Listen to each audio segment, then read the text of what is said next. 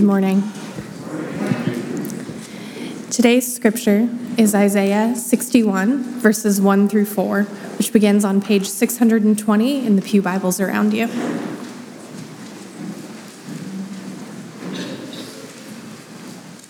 If you are able, would you please stand with me for the reading of God's word?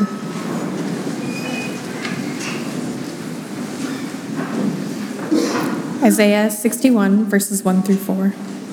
The Spirit of the Lord God is upon me, because the Lord has anointed me to bring good news to the poor.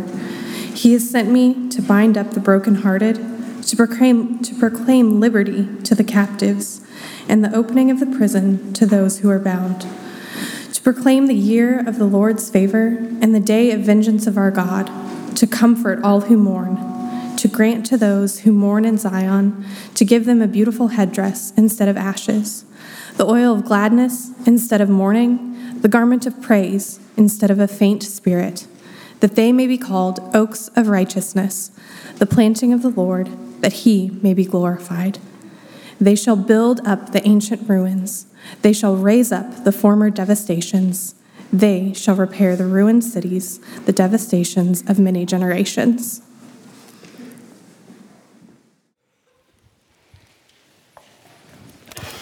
Good morning. It's good to be with you all. Let's pray, and then we'll get into the text together. Lord, we thank you for your word. We thank you that it is living and active and effective and powerful. We ask that as we sit under the ministry of your word, would you come and give us the spirit of grace? Would you give us your Holy Spirit in this time to hear and to respond to your word? God, would you make our hearts tender and receptive to the things that you have for us this morning? Would you conform us into the image of Jesus? And we ask that in and through the ministry of your word this morning, that you would glorify your name. Would you make your name holy among this spiritual family? Would you let your kingdom come and your will be done here among us as it is in heaven? God, would you feed us and nourish us with our portion today? By your word, we ask in Jesus' name. Amen. Amen. So look with me in your notes. We'll just jump right in. Little review from last week. We're currently spending a few weeks in Isaiah chapter 61. We're going to preach this passage again next week with the intention of introducing and outlining a few burdens that the Lord has placed on the hearts of our elders for our spiritual family in this coming year. At the start of our year, I want to talk about several things that I think the Lord has for us that I hope will shape our life together and our ministry together over the course of this next year, and then I pray in years to come. So through the fall, we consistently talked together about being called by the Lord into a season of building the house. And we'll likely pick that up here in a couple weeks as we jump back into the book of 2 Chronicles. But this speaks of us feeling the call from the Lord to reorient our efforts as a spiritual family around pursuing the things of the Lord together as our first pursuit. So you could say, Jesus' words in Matthew 6, where he says, seek first the kingdom of God and its righteousness and his righteousness, that this would be the first pursuit of our spiritual family together. As well as this means seeking to grow in the knowledge of God's ways so that the whole of our lives, both individually and corporately, would be organized and ordered around that which he calls good and right and true.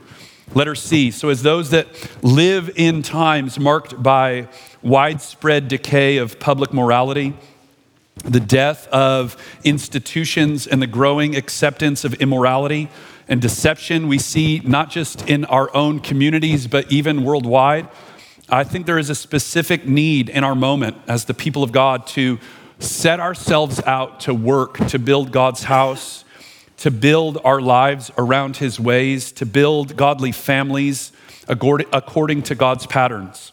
So Isaiah 61 discusses the people of God that will set out to work in repairing the ruined cities. It's where this passage ends.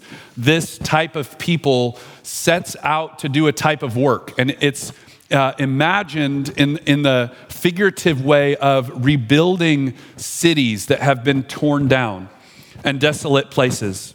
However, the passage doesn't merely command God's people to set out to do this work, right? It would be one thing if the Lord showed up to his people and said, hey, get to work, guys. There's all this stuff that needs to get done. Why don't you pick up a shovel and pick up a trowel and get after the labor, right? He could have done that. He could have come and commanded them to get to work, but he doesn't do that. What he does is he actually paints the portrait of the type of people that he is going to work by his grace and the animating power of his spirit to make them the kind of people that will rise up and do this kind of work. I love it. I love that the Lord doesn't just tell us what to do. He actually grips our hearts and imaginations by telling us what he is going to do by way of saving us and healing us and delivering us and bringing us out of bondage and setting us free and bringing us into a spirit of liberty in his glorious grace. And he says, as that happens, this is the kind of work that's going to happen.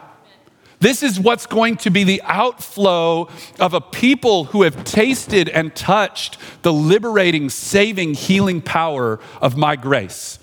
So he's not just setting out to command us to do something. He paints a portrait of a picture of the kind of people that are going to be empowered by God's Spirit to engage the kind of work that I think is in front of us.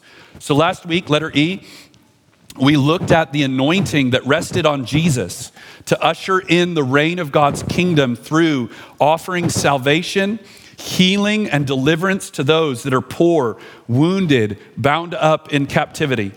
In fulfilling the promise of Isaiah, Jesus introduced the age in which this kind of anointing is experienced and received by his church, right? We need the life that's offered in Christ to be manifested in us and in our ministry together if we are to even begin to hope to accomplish the kind of work that I think is in front of us. We need to be the kind of people that experience Isaiah 61, 1, 2, and 3 before we can ever hope to be the kind of people that do the repairing ruins kind of work. To receive the anointing of Christ, both in our own lives and in our ministry together. To walk out what it means to be recipients of his grace and his life-changing power. So this passage declares that the result of this work will be that the people of God will be called oaks of righteousness. Look at that in verse 3, the end of this. He's going to grant those that mourn in Zion, giving them this glorious exchange that we talked about last week, unto this reality. Take the word that in verse 3 and underline it. He's going to do this for a purpose, right? There's a purpose that he is seeking to accomplish. The reality of this kind of life-giving grace that the Spirit works in and among his people is unto something. The result is that we would be called oaks of righteousness, the planting of the Lord so that he would receive glory in the world. So look at letter G. My goal for this morning, as we use this metaphor to look at some principles that I pray are going to frame and guide our labors together as we set out to experience God's grace and partner with him in his work in our lives and in our city. Here's my goal. I pray that by the Spirit's grace this morning, he would infuse us with confidence to set out in doing meaningful work that's in line with his kingdom, in our own lives, in the lives of others, in accordance with our calling. And I want to do this by looking to God's word to dignify the slow, seemingly insignificant work that we all experience in our lives, right? Like one of the reasons that I love that he calls them oaks of righteousness, he calls us oaks of righteousness, is this glorious reality that an oak tree takes time, right? It's not an annual sunflower patch. They're beautiful, right? But they grow up fast, they give their beauty for a minute, and then they fall over and they die as soon as they sprouted, right? The image isn't, I'm gonna create a big old field of wildflowers, glorious in their beauty and splendor here today, gone tomorrow.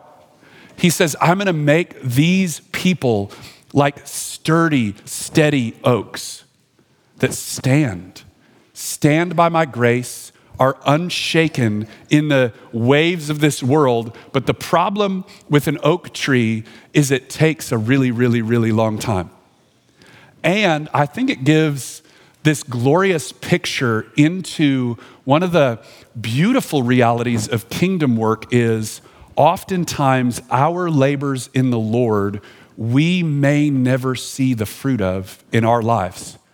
We may never know the extent to which our labors were or were not fruitful until the evaluation day when we stand face to face with Jesus and he tells us what was really going on.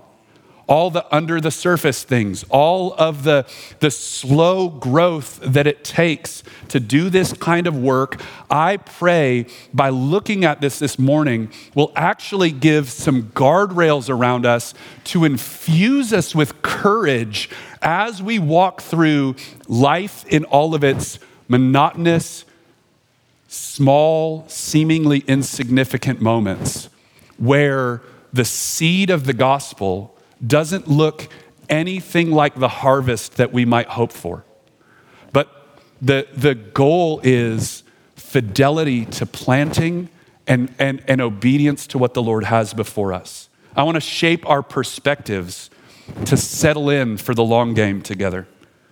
This is countercultural in a real profound way. I was thinking about it this morning as I was praying. I'm thinking about that moment in the book of Jeremiah. If you're not familiar with Jeremiah, Jeremiah writes his book right when the Babylonians are coming to destroy Jerusalem and they're taking them away into exile. And at this time, there's all these false prophets that keep standing up and going, hey, don't worry, it's not gonna be that long.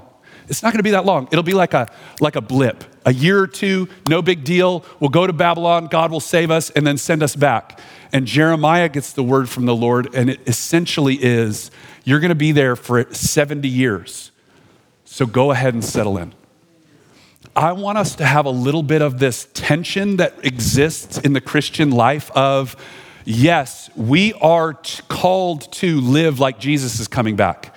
We're called to have an eternal perspective, living with a watchfulness and a sobriety that if our master were to come, we would be found ready for him.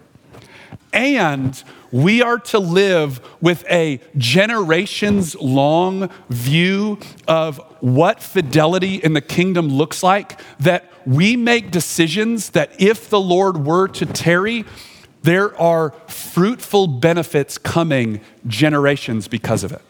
Generations down the road. And I want us to buckle up and settle in and set our face for that kind of work in this seasons to come. Okay, so look at Roman numeral 2. God's kingdom reign, right? This is, if we're gonna be infused with life to do meaningful kingdom work, I think we have to look at what it is we're about. What is God doing in the world? God's kingdom as it's breaking into the world. How are we participants with that work? And what is he actually doing? So letter A, the kingdom of God, just by way of quick introduction, is the specific place where God's rule and reign, his dominion and his kingship are experienced in the world, right? So God's the sovereign Lord over everything. That is true. At all moments, he is accomplishing his purposes. He's unfolding his plans. He's getting his way. However, there are ways that this world does not line up with God's kingdom. right? Anywhere where you see sin and destruction and sickness and brokenness and poverty and destitution and bondage, every place where we see that, that is a place where God's kingdom has not infused this world with his life-giving power, right? What we need to do when we look at the world is go, is this what the kingdom of heaven is like? Right? In the places where I feel anxiety and fear and despair, is that the kingdom at work in my life? And the answer is no. Right? When we look in our families and there's relational strife and tension and pain and woundedness and hurt, we look and we ask the question, in Jesus' righteous kingdom, are these things present? The answer is no. When we look at our society and our city and our nation and places around us, we ask the question, is this what it will be like on the day when King Jesus sits on his throne in fullness for all? The places where we answer the question no are places where God's kingdom has yet to be made known in this world, right? So the kingdom of God isn't just the theological concept that God sits ruler over everything and he's sovereign. It is where his order has broken into the world and his reign is experienced as such, right? So when someone who is far off from Jesus hears the witness of the gospel, and their heart is softened by the Holy Spirit, and they're born again, and they're given ears to hear and a heart to respond, and they repent and turn from their darkness and submit their lives to the Lord, the kingdom of heaven has expanded. Right? In places where sickness or brokenness or internal pain and woundedness flourishes in our lives, and we experience the anointing of what Jesus came to do, what we talked about last week, to bind up the broken heart, to liberate the captives, to set people free. When we see that, the kingdom of Christ is expanded. So that is the kingdom of God, right? Letter B. Jesus instructed his disciples, us, to orient our labors and our lives toward submitting to, expanding, and experiencing God's kingdom as our first pursuit, right? And this comes in a discussion about the basic primary needs of life. He says, more than your need for food and clothing and shelter, run after experiencing my kingdom and submitting your life to them. And the Father who is good and who sits enthroned over heaven, he will take care of all of your needs. He's not talking to like us comfortable Westerners. Like it's like, hey, before you decide whether to get the third subscription service or not, seek the kingdom. He's going, before you put food in your belly, seek the kingdom. Before you decide whether you should, where you're going to find your coat to keep you warm in this weather outside, seek the kingdom. Seek the kingdom first, and all these things will be added to you. Letter C, Jesus also instructed his kingdom, or his disciples, to regularly pray for his kingdom to be established on earth, just as it is in heaven. Jesus' kingdom reign is perfectly realized and experienced in heaven, and he asks us and commands us and instructs us, when you pray, pray this way. Pray that God's name would become holy. Pray that your kingdom would come and your will would be done on earth, just as it is in heaven. Letter D, I'm going to give a flyover of the biblical story related to the kingdom. The Bible's clear that God created mankind to be his representatives in expressing his dominion on the earth. This is what it means to be made in the image of God. It's a representative of his reign in the world. It was expressed as we were designed to live in intimate communion with him and then order everything around his commandments. Right? He would tell Adam what to do, and Adam was going to go and do it and reflect God's nature by subduing all that was around him in order with God's word. Okay, that was what it means to be made in the image of God. Letter E, in sin, Adam abdicated his rightful place of this authority. He actually handed it over, and Satan became, in real ways, the legal authority over the world. Now, not the ultimate authority. God is the ultimate authority at all times. He's still in control, but there was an access given to Satan as the prince of the power of the air, or the god of this world we see in the New Testament. Letter F, in his life and ministry, this is why deliverance and healing and the proclamation of forgiveness matters so much in the life of Jesus. He is taking back as a man what rightfully belonged to humanity all along, for God.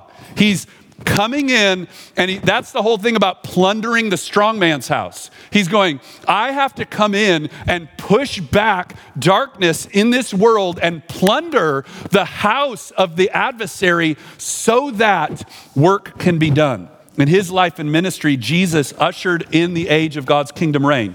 He did this by walking in perfect obedience to the Father, unlike Adam could do, unlike Israel could do, unlike anyone who had gone before could do. He walked in perfect, submitted obedience to the Father. He did this by binding up the strong man, the devil, and by earning his right to be the king over the earth through his death and resurrection. Here's just a couple scriptures. You see this, 1 John 3:8. The reason the Son of God appeared was to destroy the works of the devil, to destroy the authority and the influence of the devil's power in the world. Philippians 2, Jesus came, and through his humbling of himself as a man to the point of death, what happens? Because of this, the word therefore, Philippians 2:9, therefore, because Jesus came and submitted himself in humble obedience at every moment, even to the point of death, therefore, God highly exalted him and bestowed on him the name above every name. That's shorthand for he made him the Lord over everything. He made him the king, the sovereign. We see this all throughout the New Testament. Letter G. At his ascension, when Jesus was taken up to heaven to sit at the right hand of God, he was seated at God's right hand, and he was seated as the king of all creation. He now reigns in power until all of his enemies are placed in subjection to him. So right now, there's an odd reality about the world. Jesus is the king, and his kingdom has come into this world. And we're waiting for all of creation to realize that, right? Like, it's not fully realized in its absolute fullness yet. It's real and it's true and it's been inaugurated, but there's lots of creation, lots of parts of creation do not submit themselves up under the feet of the Lord Jesus. We're in this weird tension point where we see Jesus sitting at the right hand of the Father, enthroned over everything, but we do not yet see his kingdom reign in fullness in this world. Letter H. So Jesus presently expresses his kingdom reign through his church. So how is Jesus reigning right now? Primarily through the ministry of his church. Look at Luke 12. In Luke's telling of the same reality of seek first the kingdom, he says another sentence, fear not, little flock, seek the kingdom and fear not, don't be afraid, because it's the Father's good pleasure to give you the kingdom, to hand it to you, and for you to live up under it. And then he also in Ephesians 1, Jesus now is the head over all things to the church, which is his body, the fullness of him who fills all in all. Lastly, Jesus situates the Great Commission under receiving all authority in heaven and earth. He recasts the dominion mandate given to Adam and Eve in himself. Have you ever related the Great Commission with the fact that Jesus says, now, as the king, this is what I want, right? Look at that here. Verse 18, all authority in heaven and earth has been given to me. Do you know what Jesus is saying there? I'm the king. I now am the king over all creation. The one that was promised to have the kingdom of God reign over the world, that's me, Jesus is telling his disciples. Now, as the king, here's how we're going to move forward. You go and take my kingdom to the ends of the earth. How do you do that? Witness to my kingdom, that's make disciples, baptizing them, and disciple. Teach them to observe what I said. Teach them to observe my ways. So this is what we're about. I don't know if you catch it. I try to say this a lot. I talk about wanting to be a praying church that pursues God's face and pursues his purposes for our city. Okay, so as the kingdom of God is manifest among us, as we experience God's saving grace and his power and his life and his joy and his renewing presence, we give witness to that and we disciple others in walking in obedience to him. Okay, so we want to see as much of that happen in our lives as he will let us, right? We don't get to say what the quantity is, and we're going to look at that here in a minute. We don't get to define for God, this is what it's going to look like. All we can do is be faithful to pursue it. And so when we talk about as a church wanting to seek God's face, that's seek the kingdom and his righteousness. And we want to seek his purposes for our city. That's us saying we want as much of the kingdom of God to break into Kansas City as he will allow through our weak, feeble, immature labors, that we long to see more of his kingdom reign expressed in this city. I want more of it, not less of it. I want to see more of Kansas City conformed into the will and the desire and the life of Jesus Christ than less of it. And he has empowered his church to partner with him in faithfulness and obedience to that. So as we think about that, I want to give you 4 presuppositions really quickly that I'm bringing into this discussion, and then we're going to look at what in the world does oak tree work have to do with it. Here's a couple presuppositions. Number 1, this is like summary and presuppositions. Number 1, God's kingdom reign began in Christ. The reign of God's kingdom, the age of God's kingdom reign broke into the world in Jesus Christ. Number 2, the church is expanding the boundaries of God's kingdom. That's what it means to be light in darkness. That's what it means to be a city set on the hill. We are seeking to, by his grace, partner with him in seeing his kingdom established in the world. Number 3, this is another presupposition that's really important. We desire to see as much of our city conform to his kingdom as he will allow.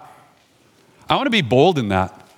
I actually want to see as much of God's kingdom expressed in our spiritual family, our families, our neighborhoods, our city as he will allow, as he has designed in his heart.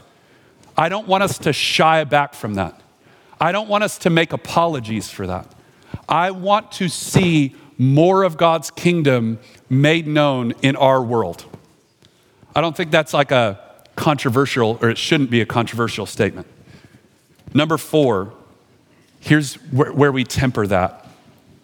This will always and only ever be in part until the second coming, right? So those 4 things kind of go into the pot and bring us to how are we going to move forward with that? All right, look at page 3. So one thing I think about when I think about the work of this oak tree, oaks of righteousness, the planting of the Lord, I think one of the gifts that this is to us is to rightly order our expectations. So many times I think we fail to engage in meaningful kingdom work over the long haul in our church or in churches because we fail to rightly shape our expectations related to the size, the scope, and the time involved in such work. Here's what I think happens. I think we get a vision for God's renewing power in the world. And I think it enlivens us and invigorates us because it should. It should. If you're not, ask the Lord to wake your heart up. If you aren't invigorated by the reality of God's kingdom breaking into this world and changing things, ask him to make you invigorated by it. But I think we get a vision of this, right? Like we want to see renewal in our neighborhoods or our city. We want to see renewal around us in our families. And we get invigorated by it. But then we infuse all sorts of worldly measurements of success into that endeavor.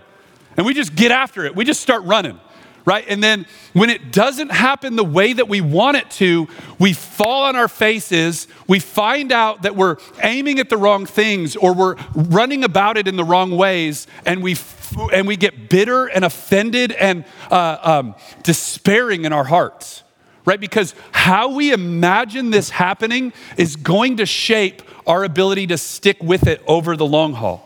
Right? So a lot of times we get infused with this vision and then we just we're chomping at the bit to make it happen. And so we run out in our own strength and we don't do the whole unless the Lord builds the house, we labor in vain. And we fall on our faces. And then the problem that comes in those moments is our temptation is to grow despairing or to draw back or to grow offended. And so I want us to have rightly ordered expectations while we're infused with a vision of what might God do. So as the people of God, we have to have this tension. Here it is, a vision for the radical inbreaking of God's kingdom in the life of the church. We have to have this. We have to have a vision that Jesus' life would infuse the church and expand through this world. That is a glorious reality to have that as a vision. And we have to have tempered with that the reality of the slow, patient expansion of God's kingdom purpose as outlined in the New Testament. So many of the parables that Jesus tells to his disciples actually outline the way that the kingdom's going to break into the world. And it's very counter to what we would imagine. Very counter to how we would see it happening, right? It outlines this real slow, quiet, and even apparently unsuccessful work as it's experienced in the kingdom of heaven. I have two of them here for you on the notes. The first one is the parable of the soils, and essentially it is Jesus tells this story where the sower goes out into the field, he casts this seed into the field, and only 1 in 4 take. It's wildly, apparently unsuccessful, right? 1 gets snatched up by birds right away. 1 falls on stony ground and it doesn't have time to get rooted in and the sun scorches it and it withers up. 1 falls in among thorns and the thorns grow up around it and choke it from coming to life. It's only 1 in 4 that fall into good soil. Seems wildly unsuccessful.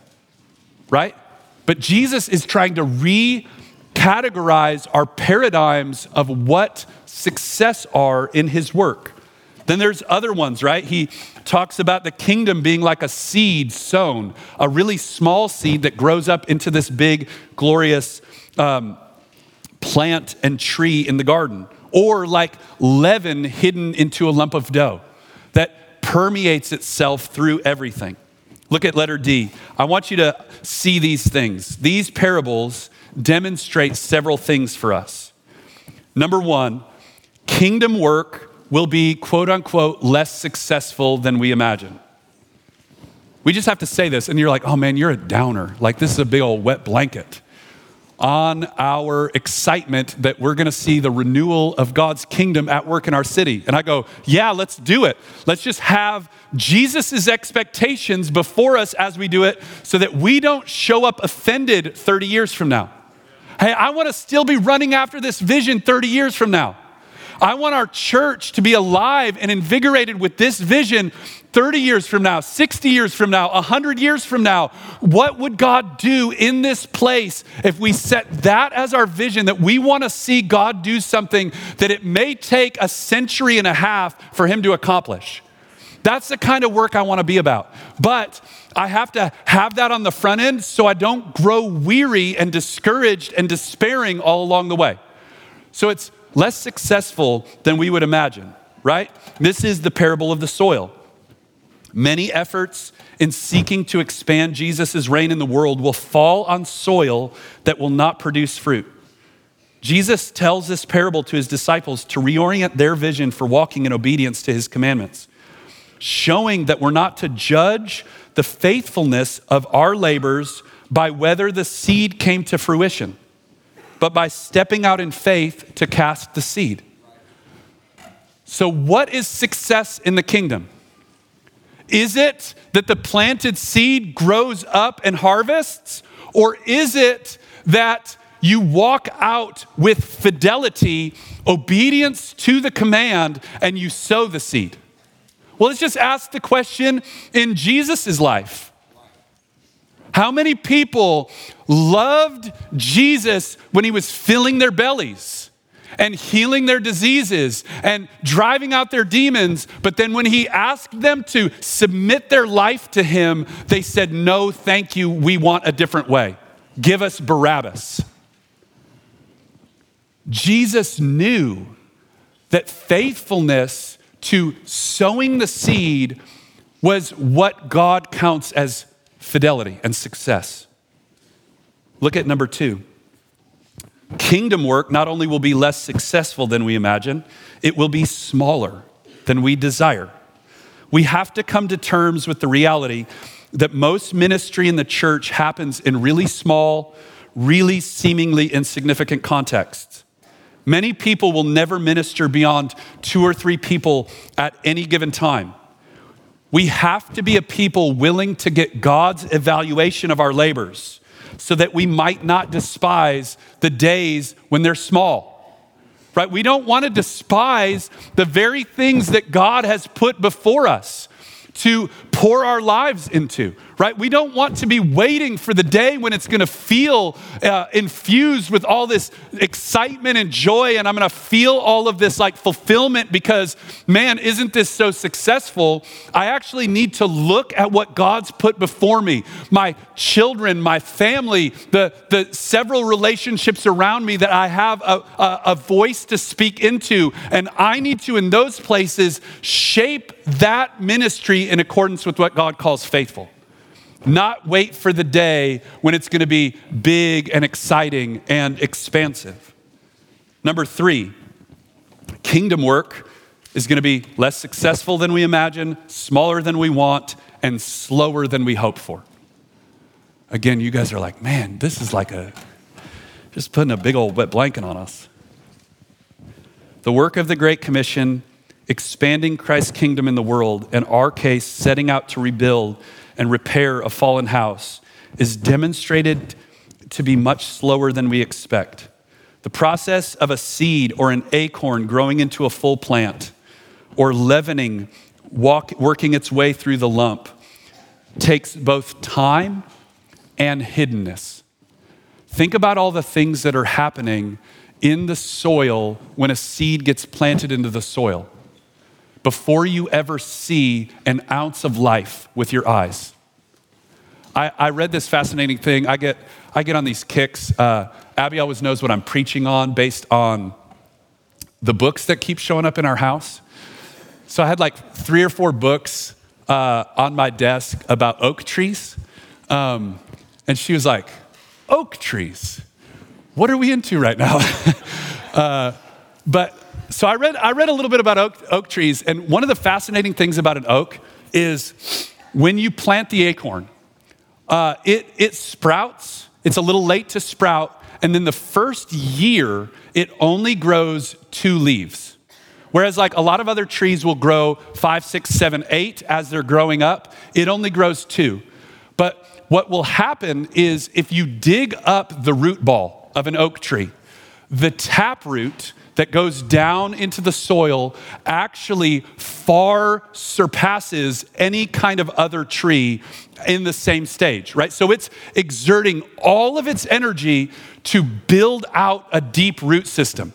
I mean, think about that within the life of doing ministry, right? Like, think about what it means for us to be rooted and grounded with a sure foundation in Christ Jesus. There's a lot of slowness and a lot of hiddenness. A lot of things that people aren't going to like wow and ooh and awe about that are happening down beneath the surface that we need to see real deep roots go down so that the sturdy tree can grow up that the Lord has for us. So to orient our perspectives this way, we must see how Jesus defines true and lasting greatness. How does Jesus define success? This has to matter to us, right? What we see as successful is what we will value. What you value dictates what you do, and what you value dictates, more importantly, what you do when it's really hard. You will walk through a lot of pain and challenge in your life to get what you want. What we want is what Jesus calls successful, right? So we got to orient our lives that way. Look at page 4 quickly with me. So I think the Lord wants us to set out to accomplish his work in the world, shaped with this as our understanding. Our minds and hearts will grow discouraged or be edified in faith based on what we think success will look like in our labors, right? We want to be pleasing before the eyes of God. We don't want to infuse worldly visions of success into our labors. The image of planting oak trees needs to shape the concept of what we're hoping to accomplish, both in our own lives and the lives of this spiritual family by God's grace. Many Christians, I think, need to regain a vision for what God can do over the whole of a life, over the course of generations, even over the course of centuries, right? And this is really hard for us. Look at letter E. Western Christians have to fight against a prevailing cultural water that makes us believe that we can have anything we want, everything we want now, right? We got to fight against the Amazon have it on your doorstep between 4 and 8 in the morning when you bought it at 7 p.m. We have to fight against that. That is trained into us in how we see the world. Rarely do we see the world based on what is the impact of this going to be 50 years from now, 100 years from now. If God were to tarry 200 years from now, what would the fruit of this labor, if God breathed in this, what would that be? What would happen if our spiritual family, I mean, just catch this. What would happen if we all together caught a vision to labor in a way that was still providing fruit for this neighborhood and this city 150 years from now? What would that look like? What would that change about our labors? What would that change about our lives together? What we saw as valuable and important. What if we set in and said, you know what, maybe we won't taste the full tree of what it is we're planting here, but what would it look like for 150 years from now, a faithful gospel witness right in this building, just like there was 150 years ago that we're reaping the benefits from? What would it look like if we set that out and said, God, what you have for us right now, maybe we won't taste it all, but I'm going to pour my life out so that your kingdom would be expanded in this city and in this world in such a way that it would bless others beyond our own self. Look at letter F. We have to be infused with confidence, understanding that although the seed and the fruit look nothing alike. I mean, think about this, right? You want to plant an oak tree and all you have is an acorn, right? You look at the acorn and you go, this thing, right? It's like, doesn't look anything like what it will become. But everything that is needed for its life is contained within it. It is so important, right? How you steward that seed really matters. It really matters for what it's going to become. Because of this, our labors to faithfully sow in plowing and planting seasons will not be in vain. Not because of what we are doing, but because of the nature of the seed, which is God's kingdom work at work in this world, and because of the fidelity of our God. That's why it matters. Like, let's throw out that we see the fruits of our labors in the way we hope for, and let's just consume together a vision that we will mark it as success if we walk out fidelity to Jesus through our days and seek to order other lives in accordance with that and call others to that and bring up others under that. That is what I hope for. I give you a couple places to do that on your own in letter G, just walking through what it might look like in this season for you to ask some questions before the Lord to set this out together. But I'm going to end us there. Amen. Okay, would you all stand?